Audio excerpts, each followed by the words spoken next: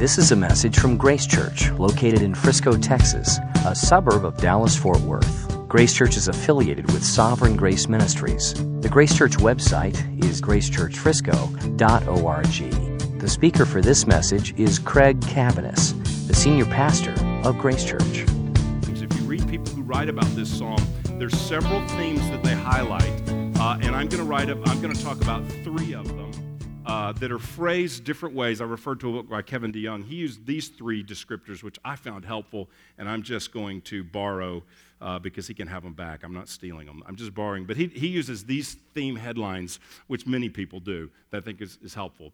In this poem to the Lord about His Word, we find delight in God's Word, we find desire for God's Word, and we find dependence on God's Word. So I want to talk about each of those. How should I feel about God's Word? What should my affections, what should my heart be for God's Word? First of all, it should be delight.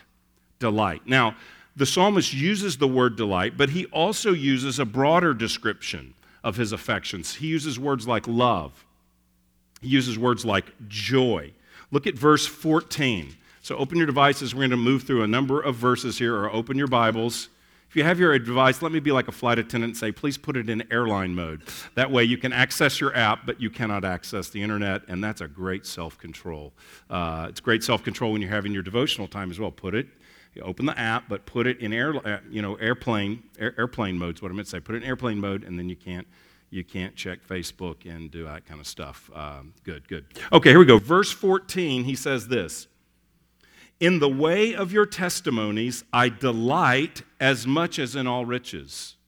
In the way of your testimonies, I delight. Verse 16, I will delight in your statutes. I will not forget your word. So he's speaking of a delight in the Word of God, and both of those verses set a theme, a trajectory that's going to run throughout the entire psalm. Now, it's using different words for delight. The first word in verse 14, the way of your testimonies, I delight as much as in all riches, is a delighting word that's sort of festive or sort of exultant. It's used in other verses as well. Look at verse 111. Still in Psalm 119, 111. In verse 111, we see this sort of festive delight. Your testimonies are my heritage forever, for they are the joy of my heart. How does the psalmist feel about the Word of God, the testimonies? They are the joy of my heart. What inflames my heart? What is fireworks in my heart? What is celebration in my heart is your Word. It's celebratory delight, the joy of my heart. Look at verse 162. Verse 162, again, we see this sort of festive delight. 162, I rejoice at your word like one who finds great spoil. Spoil sounds like a bad word, right? Spoiled milk or something like that. Spoil, in this sense, is a word that is, it's a word of something you gain from war. It's kind of the plunder. If you're in a battle, the goods and the plunder that you win, if you defeat the other city or the other people or the other nation, what you get from it, that is what you win. So he's saying here, I rejoice at your word, joy, delight. When I encounter your word, it's like I just won a battle and we went into the city and we couldn't believe how much, we had no idea when we took this city, we had no idea the gold, the jewels, the livestock that they had behind their walls. We couldn't believe what we got. It was like I found great spoil and we were celebrating. We didn't just say, glad we won that war, that's nice. We were celebrating at the plunder of war, the spoil we took. I'm like that when I read your word. This guy feels something for God's word, and it drives him. Festive delight. Now, other times he uses a delight that's more like a sustaining delight. It's not like we happened upon spoil. It's not like that. It's more of sustaining. Look at verse 24. Verse 24, your testimonies are my delight, they are my counselors. That's sustaining. Your words are my counselors. God, I am delighting in the direction for life that I get from your word, in the wisdom that I get from your word, in the counsel. I don't know what to do so often in my life. As an employee, as a husband, as a parent, as a neighbor, as a friend, I don't know what to do, but you know what? Your word is my personal counselor. You speak to me through your word. It tells me the path to go, and that is my delight. Getting counsel and wisdom is a delight to my soul. That's how he speaks about the word of God. It sustains me day in, day out. Or verse 92, I know I'm bouncing around. But instead of going verse by verse, we're just sort of putting these under themes. Because actually, if I did go verse by verse, you would find that he says a bunch of different things. Sometimes 2 or 3 verses in a row will be on the same theme, but sometimes it's more like Proverbs, where you read a verse and the next verse you don't see how they're quite connected. In the Hebrew, they're connected under the letter. It's a poem, where each line is connected by the letter it begins with. But in English, we don't get that. And so sometimes it's hard to see the connection. So I am bouncing around a little bit and thematically grouping these statements. A sustaining delight. Verse 92, if your law had not been my delight, I would have perished in my affliction. If your law had not been my delight, your word, I would have perished in my affliction. He went through something very difficult, an affliction, challenging, suffering. When I went through that, if I didn't find pleasure in your word, if I didn't find delight in your word, that season I went through was so hard. If I didn't find joy in your word, I would not have made it, is what he says. Look at verse 174, the second verse from the end of the poem. It's great to hear pages turning. That's a beautiful sound. It brings delight to my soul. Verse 174, I long for your salvation, O Lord, and your law is my delight. I'm waiting for salvation, full deliverance. My ultimate salvation is when I will see you face to face. I'm waiting for that day, but until then, my delight is encountering you through your word. As I await salvation, your word is my delight. So it could be a festive delight. We came up on the plunder. It's the joy of my heart. It can be a festive delight. It can be a sustaining delight. Here's another thing the psalmist does in this poem. He writes about the Bible as the Word of God. He would have specifically been writing about the Torah. That's what he would have had. He wouldn't have had the New Testament, for instance. He'd been writing about the first 5 books of the Bible, likely. But he also compares it. So there is this superior delight, a festive delight, a sustaining delight, a superior delight. Look at verse 72. Verse 72. The law of your mouth is better to me than thousands of gold and silver pieces. God, your word is greater than wealth to me. If I could have a stack of money and I could have your word, it's a no-brainer. It's a no-brainer. I'm going for your word because it is superior. It's a superior delight. That money would bring me delight, perhaps, because it would provide all kinds of things and opportunities and comfort and security, but your word brings me so much more. He says something very similar in Psalm 119, in verse 127, going towards the end, verse 127. He says, therefore I love your commandments above gold. And then in that verse, he says at the end, above fine gold. So your commandments, your word is greater than gold to me, but he accentuates it, and he says it's greater than fine gold. What's fine gold? Well, it's the highest precious, it would have been the most precious value to them. The greatest the most precious physical commodity would have been fine gold. And he says this, what he's saying is, through that statement, he's saying that what's most precious to me is not the most valuable gold. What's most precious to me, God, is your word. That's what I really delight in. And then he uses strong language, the delight of love. It's a superior delight, but it's a delight of love. Look at verse 97. Verse 97. Oh, how I love your law. It is my meditation all the day. He doesn't use the word delight there, but he uses a word where he uses elsewhere in the psalm as well, which is the word love. It's my meditation all the day. He's writing, this is poetic language. And it would be like someone if you were writing a person you love, your spouse, your fiance, your girlfriend, boyfriend, whatever. If you were writing about love like this, I love you, I think about you all day. That's what he's saying. When you love someone, they stay on your mind. You think about them. You remember them. You look forward to being with them. And so what he's saying is, throughout my day, I love your word, your law. It's just bubbling up in me. He's not talking about some kind of romantic, he's not talking about, this isn't bizarre. He's talking about, this is the passion of my heart. So throughout the day, I'm thinking about things I've learned of you in the Word. I'm thinking about you, God, and how great and glorious and wonderful and loving and holy and majestic, how kind, how powerful you are all day long. As your word just kind of pops into my mind, I think about you.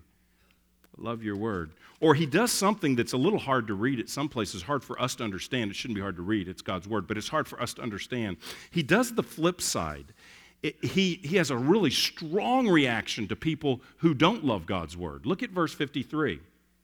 Look at verse 53. Strong language. So if you really love something, the opposite passion can be a indignation. That's the word he uses in 53. Hot indignation seizes me.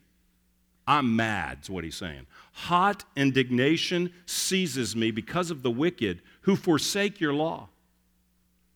God, I get angry because people don't love your word, don't value your word, don't view your word as precious. How can he say that?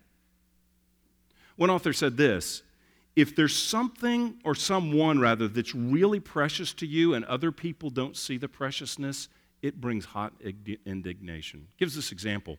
What if you're a parent with a special needs child? Your child is special, and you see how your child is special. How do you feel when others, in this case, forsake your law? How do you feel when others forsake, ignore, look down upon, don't see the value of that special boy or girl like you do? An appropriate response could be, I'm indignant that they don't value how precious my son or daughter is, how precious he is to me, how precious he or she is to God. And so an appropriate response at times could be, that's not right. And that's what he says. I love your law, and I get righteously angry when people trample or disregard your law. Here's the point. The psalmist delights in God's word. Why? Because he delights in God. He delights in God. He's not worshiping the word. It's not, I've heard some people say, it's not like Father, Son, and Holy Bible. It's Father, Son, and Holy Spirit. The Spirit reveals the Son through the Bible, but the Bible is not God. The Bible reveals God, and we know God through His Word. He reveals Himself to us, and so as He speaks of loving the Word, He's ultimately speaking of loving God, because you can put your finger on any verse. You can just pick a verse, and you'll probably find you or your in it. He's speaking to God. Well, I just picked one. Verse 75. I just put my finger down. I know, O Lord, that your rules are righteous, and that in faithfulness you have afflicted me. This is an I and you. The whole psalm, after verse 4, the whole psalm is I and you. I and you. So he's speaking about you, Lord. He'll say at times, your steadfast love. It's revealed, I understand it and know it through the Scripture, but it is from you. So he is delighting in God. Now, if we are honest, and I put up on the city this week, or just a couple days ago, didn't give a lot of warning, but said, hey, try to read through Psalm 119 before today. So maybe you did it. If not, maybe you could do it this week before you go to community group. But if we're honest and we read this, I think we'd have to admit that the psalmist's experience is foreign to us. Love your law, think about it all day. Oh, I hadn't thought about it since last Sunday. His experience is foreign to many of us. I know he's writing poetically. Okay, so I know it's poetry. It's not prose. It's not like an epistle or a narrative. I know he's writing poetry, but it still represents a sincere heart and attitude, a genuine delight in God. I know he's making comparisons. I know he's speaking in strong language as a vehicle of poetry, but he uses that vehicle of poetry to make a point about how glorious is God's word. He really delights in it because he really delights in God. And if we don't really delight in God, we won't really delight in his word. And if we don't really delight in his word, then our devotional life will feel like a dry discipline. If we delight in God, we will delight in his word. And if we delight in his word, then generally speaking, as a pattern of life, not all the time, but generally speaking, in our lives, then we will find encountering through his word is something that we delight in, and not merely a discipline, but a discipline that brings delight. A discipline that brings delight. See, the good news is that God can change our hearts. The Lord didn't write Psalm 119 so that we all close our books and go, I quit. I give up. I'm not even, if that's a 10 for God's word, I'm like a 1.4. I quit. The reason God gave us this is because he wants to stir the same thing in our hearts. God wants you to be able to write this same poem. It's not going to be inspired. I'm not going to preach on it. We're not going to gather in a small group and discuss it. But he wants you to be able to write this same poem from your heart. He wants that if there was an assignment where he said, write an honest poem to the Lord about your heart for his word, that you would say not authorized in spirit, inerrant statements, but that you would write something that would reflect the heart that the psalmist has. God is not a respecter of persons. God can change our hearts, and it begins with admitting what our problem is. Listen, if I am irregular in my devotional life, if I am haphazard, sketchy, if by 10 a.m. I cannot tell you one thing I read at 7:30 a.m., if it's just not a core part of my life, if I am the 1 in 5 evangelical church-attending Protestants who say they never or rarely read the Bible, if I'm in that group, then I need to rightly assess my problem. And I don't think it's a busyness problem.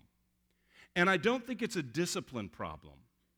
And I don't think it's a concentration problem. And I don't think it's a sleep problem.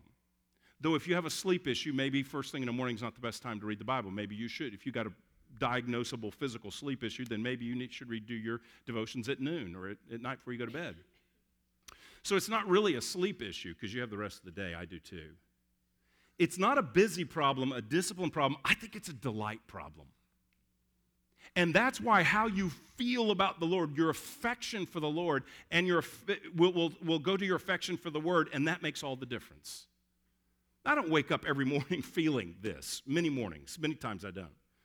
I'm not saying that every morning there's no discipline involved. I'm not saying that, but I'm saying that the Lord wants to cultivate something in us where it is part of our life to delight in the Word of God. Let me give an illustration. Maybe this will help. Yesterday I went to the gym.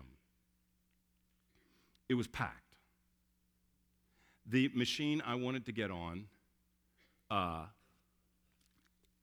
couldn't even get on it. Multiple people on there. It's January. The gyms are always packed in January. I can pick any Saturday in July and have my pick. My pick. I can have it to myself. The personal trainers are all on their phones just looking at that. Nobody's there in July. Why? Because right now, everybody with good intentions of health and fitness and weight loss are there. And they are relying on the boost of energy and hope that they get when January 1 comes. And now, what are we, the third weekend? Now they're starting to rely on discipline. And they're there because they're disciplined and they want to get in shape this year. But their discipline will not sustain them. And I don't want to let you think it'll sustain me either, because I just know that those machines are open in July because someone told me, not because I'm actually there. Their discipline will not sustain them. I read this following statistic that 67% of people who pay for a gym membership never go. That's the entire business model. If everyone showed up, your gym would close down because everyone can't get in there. Only a third ever go. So the business model is that you will have a burst of excitement, a season of discipline that will sustain you days, weeks, maybe a couple of months, but then you will end up like the 2/3 of people who never go at all. I also read that 80% of the New Year's resolution crowd, which is yesterday at the gym, that 80% of them are gone by the second week of February. So the study shows by 6 weeks they're all gone, or 80% of them are gone. Discipline doesn't sustain us. Now, who's there in July at 5:30 a.m. working out? I'll tell you who it is. It is the person who seriously likes to work out. There are these people.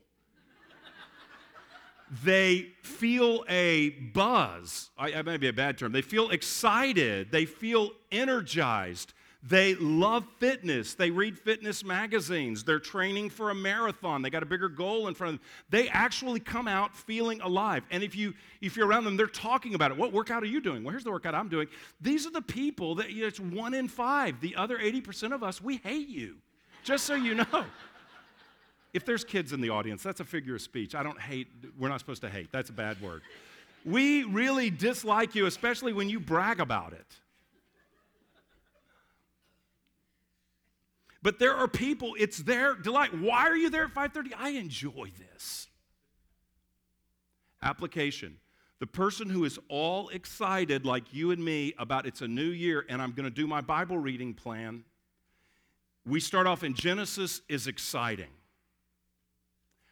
Exodus, discipline starts kicking in. Leviticus is the second week of February and 80% check out like the gym. It's exactly the same. What's the difference? Who's the person that's up 5 days a week in July reading? The highly disciplined person? Discipline has something to do with it, for sure. But even that discipline is worked in them by the Spirit. It's the Holy Spirit. It's the fruit of self-control, for one thing. It's the person that delights in God and delights in knowing God and experiencing God and realizes that God saved me so that I will enjoy Him. That is a primary reason God saved you, is so that you would glorify Him with your life. You would know Him, you would love Him, you would serve Him, you would bring great honor to Him, you would delight in Him. He is eminently delightful. There is no one or nothing else in the planet, in the universe, that is as delightful as God. He wants you to experience joy in Him because that is what we were created for. And so when we begin to say my devotional problems are probably not in the first place discipline problems, that may play in, but they're probably delight problems. Because when I read this, I go, does he have a different copy of the Bible than I do? Because when I read what he's talking about, actually, he wasn't even reading Jesus.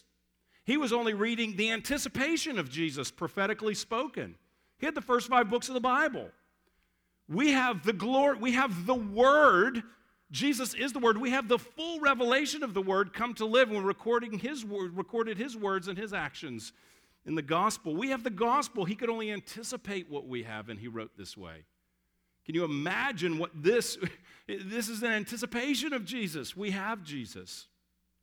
How should I feel about the Word of God? Well, I believe God's desire, as described in this passage, is that there would be a delight because God is my delight, because God is delightful. And it does not mean that we don't go through dry seasons. It does not mean that we couldn't read some other Psalms and say, "Where are you, Lord?" It doesn't mean that we don't go through seasons where it is just grit and discipline to get up. But it's through those seasons of pressing through that He becomes our delight again. It's not by avoiding Him. By saying, I have no discipline, I have no contact with the Lord, delight's not going to be created by absence. And this is one case where absence doesn't make the heart grow fonder. Absence of the Word will not make your heart grow fond to Jesus. Delight. Number 2, desire. Desire. I'm going to read you a story about desire for God's Word. It comes from a book. Actually, I got this from an author named Donald Whitney. But he's quoting another book called The Wonder of the Word of God. He tells of a man in Kansas City who was severely injured in an explosion. His face was badly disfigured, and he lost his eyesight as well as both hands. Lost his eyes and both hands. He had only recently become a Christian when the accident happened. And one of his greatest disappointments was that he could no longer read the Bible. Then he heard about a lady in England who read Braille with her lips.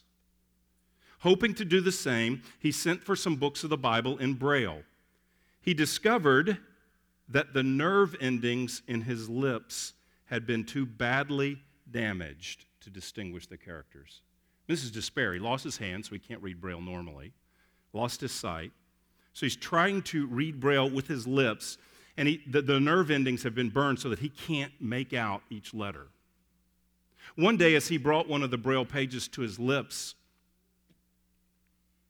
his tongue happened to touch a few of the raised characters, and he could feel them. Like a flash, he realized, I can read the Bible using my tongue. At the time of Sumner wrote his book, the man had read through the entire Bible 4 times. That is desire for God's Word. A desire that presses through any hindrance and obstacle to encountering the God we delight in. I don't read that story to make everybody feel guilty, because who doesn't feel like we don't measure up with that? I read that story to say that's a heart gripped with desire for the Word. Our desires are what we want. Our desires are what we think about, what we dream about, what we pursue. And this psalmist desires God, and he pursues God's Word. He desires to encounter God, to follow God, to obey God, and thus the Word is precious to him. Look at verse 20. Verse 20, my soul is consumed with longing for your rules at all times. See, culturally, we can't even relate to that statement, because we think rules means restrictions. But biblically, the truth of Scripture means freedom. Absence of God's rule means you're enslaved to sin in the world. Encountering God's rule, His grace, His law, encountering God's Word brings us into a large place of freedom in our lives. So I'm consumed. This is he's expressing a longing. Desire is a longing, a constant longing. Throughout the poem, he expresses this longing to know God and to understand His Word. Look at verse 135. 135. Make your face shine upon your servant and teach me your statutes. Make your face shine is a picture of blessing. Bless me, Lord, and teach me your word. There's this desire. I want your face, I want your blessing on my life, and I want to know your word. Verse 169. Verse 169. Let my cry come before you, O Lord. Give me understanding according to your word. His prayer is not, Lord, if I get around to it, maybe sometime. He says, let my cry, I am crying to the Lord because this is the desire of my heart. What is the desire of his heart? Give me understanding according to your word. I need to understand how life works. I need to understand how my life works, and I only get that from your word. Would you open me to your word, open your word to me, a desire for the word? He not only desires to know the word, but he desires to obey it. Look at verse 10, back at the beginning, verse 10. Verse 10. With my whole heart I seek you. Let me not wander from your commandments. My whole heart I'm seeking after you. Seeking is the language of desire. We seek what we desire. We investigate what we are interested in. We pursue what we hope for. Don't let me wander, Lord. I don't want to drift from your word. I don't want to lose desire. I want to seek you with my whole heart. Verse 17, just a few verses down. Verse 17. Deal bountifully with your servant that I may live and keep your word. Lord, give me a great blessing so that I can follow and serve and honor and obey you. He asks not only to know and understand, but he desires to follow and to obey God. To obey God. He wants to encounter God through his word. He desires God. Thus he desires his word. This is really seen clearly in verses 131 and 132. So if you could turn there, 131 and 132. Now this language, this is some of the strongest language in the whole poem. I mean, this is powerful. Look at what he says, verse 131. I open my mouth and pant because I long for your commandments. Turn to me and be gracious to me, as is your way with those who love your name. Okay, this isn't just desire. This is dramatic desire. Dramatic. I open my mouth and pant because I long for your commandments. Turn to me. I know it's poetry, so I know he's using sort of strong language. But it reflects his heart. I long for your word. Would you turn and be gracious to me? Do you notice what he says? I long for your word, your commandments, turn to me. In longing for the word, in encountering the word, he encounters the God who turns to him and is gracious. That's what he's saying. We're motivated. Here's the reality. We're motivated by our desires. We're motivated by our desires. And the psalmist here has a deep desire for the word of God. That comes from the Holy Spirit. The Holy Spirit gives us a desire for his word. And that creates as we take action on that desire, and when we take action, even when we lack that desire, that is when we encounter God, and ultimately he creates that in us. We're motivated by our desires, and we were redeemed by God to act on new and godly desires. We still battle the flesh, which hates the word of God. We still battle the flesh, but the Holy Spirit creates in us new desires to experience him and to know him. What if I don't desire his word? What if I don't desire his word? Well, that brings us to the third and final point, dependence. Dependence. Delight in God and desire for God spring from dependence on God. Delight in God and desire for God spring from dependence on God. He didn't give himself these desires. He didn't create a heart for God.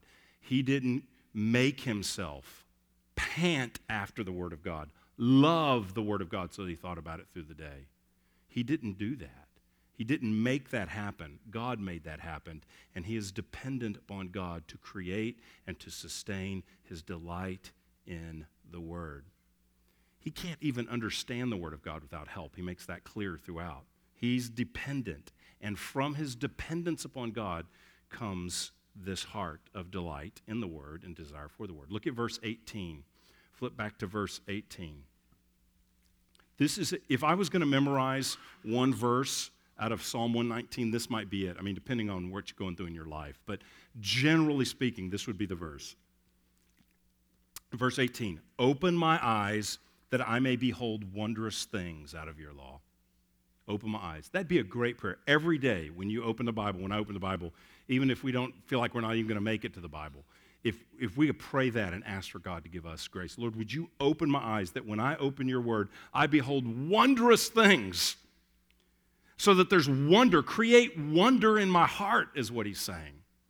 Create desire and delight in you. He goes on, I am a sojourner on earth. Hide not your commandments from me. Hey, I'm a sojourner. I'm just traveling through this earth, trying to make it, and you're everything to me. Don't hide your commandments. Let me see them. Open my eyes so that I see and connect with them, so that I see you in your word. That's what he prays. Look down at verse 27. 27, make me understand the way of your precepts, and I will meditate on your wondrous works.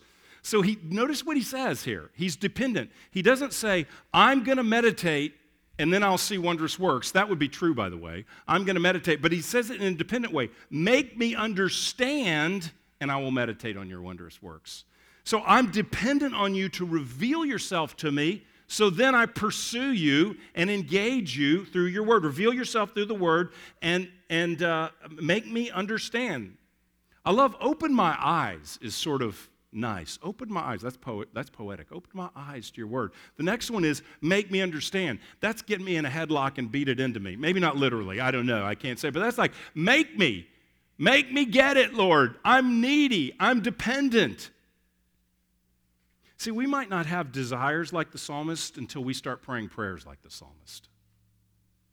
Maybe I have a desire problem because I'm not praying this prayer. Open my eyes to see wondrous things. I'm not approaching in faith. I'm expecting to see you in the Word, and you are wondrous. I'm not praying, Lord, make me understand. I'm wrestling. I'm asking. I'm crying. The language of cry was used earlier. I'm crying out to the Lord. Make me understand. We may get his desires when we pray his prayers. Verse 29, put false ways far from me and graciously teach me your law. Okay, here's what he's saying. Take the false idols around me, my desire for false idols, my delight in the things of the world which might not be from you, put that away. Lord, would you put to death, would you decrease, would you silence these desires I have for false things, and in their place, would you cultivate, graciously teach me your law. Replace my desire for false idols with a desire for your word, which is a desire for you. Verse 34, give me understanding that I may keep your law and observe it with my whole heart. So this is, I want to keep your law, I want to observe, I want my whole heart to be about your word, but what comes prior to that in verse 34? Give me understanding. I want to know you, I want to obey you, but you've got to give me understanding for that to happen. Do you see? He's dependent. He is dependent. He asks God for help. He asked God not only to help him understand, but he asked God to help him obey. Look at verse 35. Lead me in the path of your commandments, for I delight in it. Incline my heart to your testimonies and not to selfish gain. Oh, what a prayer. Lead me in the pathway of your word, your commandments. I delight in your commandments. Incline my heart to your testimonies, not selfish gain. Lord, lead my heart towards you and not towards all the selfishness that I'm normally led to. Listen, it won't take a lot of work to wake up tomorrow morning and have selfish gain in mind. Starting with the snooze button. Okay, that's the first experience of the morning for me is selfish gain. I could go do something for someone or prepare for my day to serve the Lord and others, but right now I'm all about me. So it starts, and it is a battle, but we have to ask the Lord to incline our hearts to him through his word. He asked God to teach him. He asked God to turn his will. Next week, I'm going to talk about applying God's word. So I'm not going to get into this today because next week will be about that. The first week was what do we believe about God's word. Today is how am I to feel about God's word. Next week will be what am I to do with God's word. Conclusion, how can I grow in delight in and desire for God's word? Well, it's right in this idea. We must express our dependence. We start with saying, Lord, help me rightly diagnose the problem.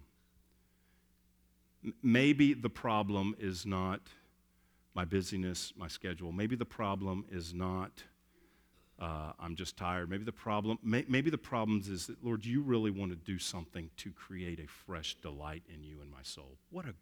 How good is God? Is that he wants to create a delight in him, that we would see him and know him and experience him. That's what he wants for us. God wants your joy. God wants you to have joy in him. God wants you to have delight in him and the things he finds delightful. God wants you to experience the pleasure of knowing him and being sustained by him even in the difficulties of life. And he may give you some festive moments. Whoa, we got the spoil. And he may give you moments it's just like, I delight in your word. They are my counselors. You're just directing me today very simply, very simple. So there's the daily sort of delight, and then there's the wow, the eureka kind of moments in God's word as well. But we start with praying, open my eyes, express our dependence. That's not a one-time event. We can't have everybody come down. We're going to pray for you that right now you get delight forevermore. Come on down, one at a time. Delight, delight, delight. We can't do that. It's a daily prayer. I mean, we can pray that you have delight, and maybe you would right now. I'm not mocking that, but that's not for the next 7 days. Every day, Lord, open my eyes today. Lord, incline my heart, that is draw me. Incline is lean my heart towards you today. It's a daily prayer.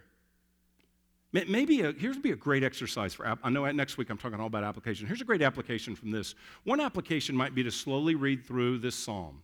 It's 16 minutes, I said, as a regular reading rate. So maybe you could read at a regular rate over 4 days. You could read for 4 minutes. You'd have the whole thing read in four readings.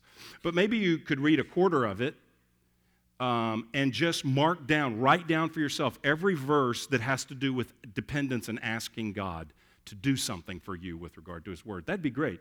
Then at the end of 4 days and 16 minutes, you'd have a list of specific verses written down, typed in your phone, written whatever. And then each morning you could look at those before you read anything else and pray one of them. That'd be powerful. Just, Lord, help me, because it's all over this psalm. I read a few of them for you just now. Maybe you could memorize that psalm, that verse that we read earlier. Open my eyes, verse 18, I think it was. Yeah, open my eyes that I may behold wondrous things in your law. That'd be worthy to memorize that verse. Consider the conclusion. Talk about dependence. I didn't look at the last verse. Look at the last verse of the whole thing. 176, I have gone astray like a lost sheep. Seek your servant, for I do not forget your commandments. Seek your servant. He's praying, God, come after me. Open my eyes, that's nice. Make me understand, that's stronger. Come after me, that's strongest. Lord, seek me. He's not depending on his seeking the Lord. He's depending on the Lord seeking him, and he's asking for that. Isn't that beautiful dependence? Seek me, Lord. So one is express dependence. 2 more points and we're done. Two more applications really quickly here. Number 2, engage the word to cultivate a desire for the word. Read the word so that you'll desire it is an easier way to say that. Discipline alone without desire will not sustain you over a lifetime, over the long haul, over the next 18 months or 12 months, maybe not over the next month, I don't know. But discipline will do this. It will put you in a place to receive God's grace and to have your mind change and to have your desires oriented towards God. So the discipline of putting yourself into the Word and engaging it will create this appetite.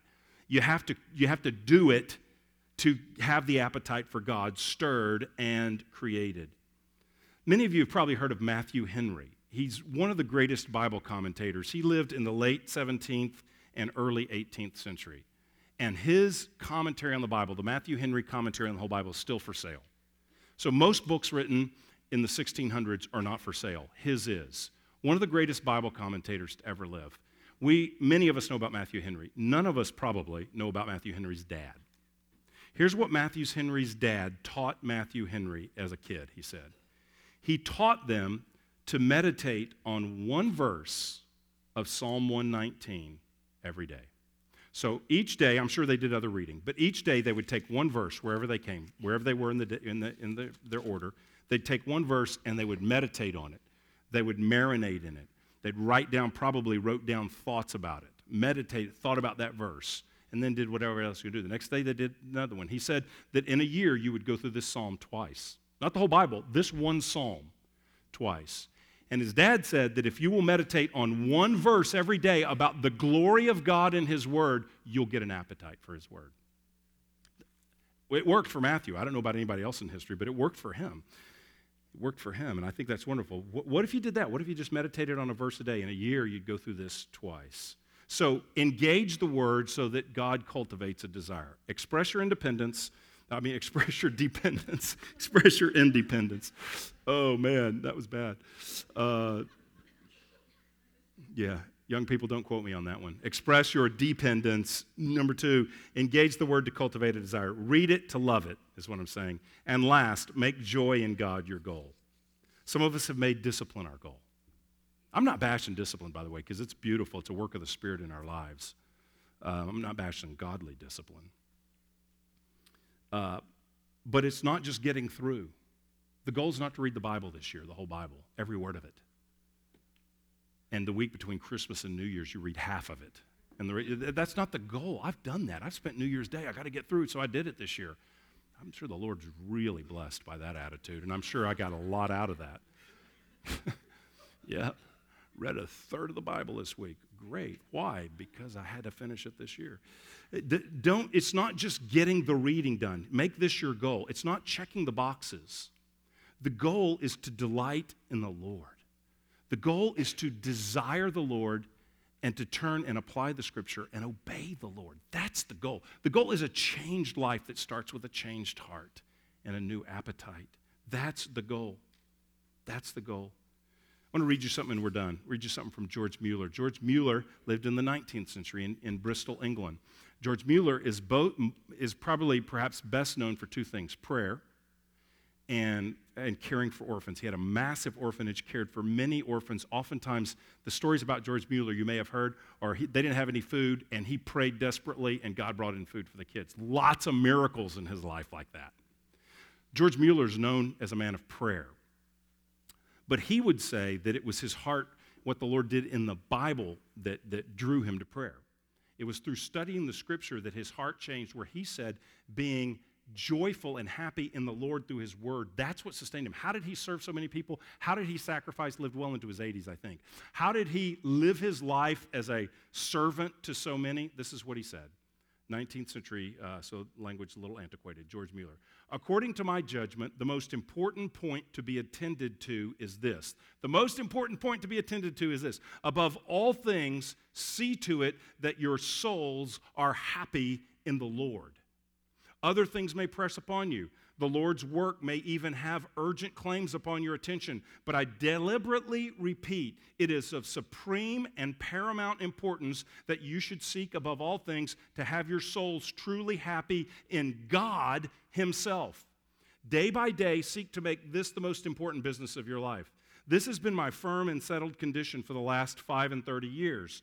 For the first 4 years after my conversion, I knew not of its vast importance. But now, after much experience, I specially commend this point to the notice of my younger brothers and sisters in Christ.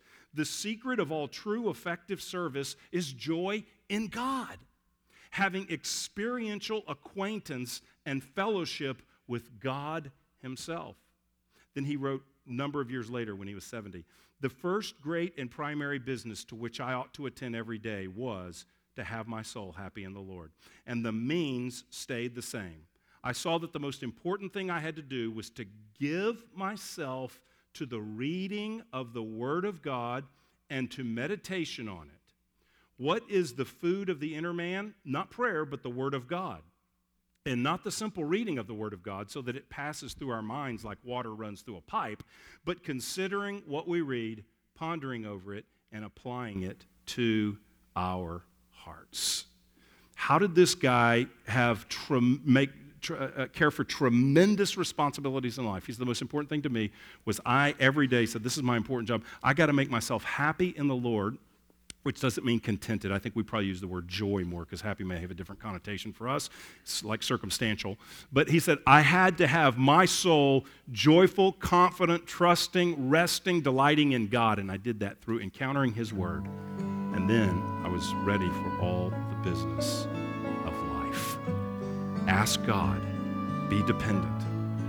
Secondly, read the Word to develop a heart for the Word. And 3, set a new goal that I encounter and know and find joy in Him. And that's what sustains my life. That's what makes me fruitful. That's what gives me wisdom and grace, is encountering the Lord. So is it important what our affections are for the Word of God? I think they're vitally important.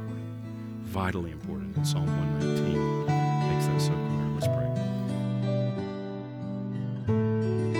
You've been listening to a message from Grace Church. For more information, visit www.gracechurchfrisco.org.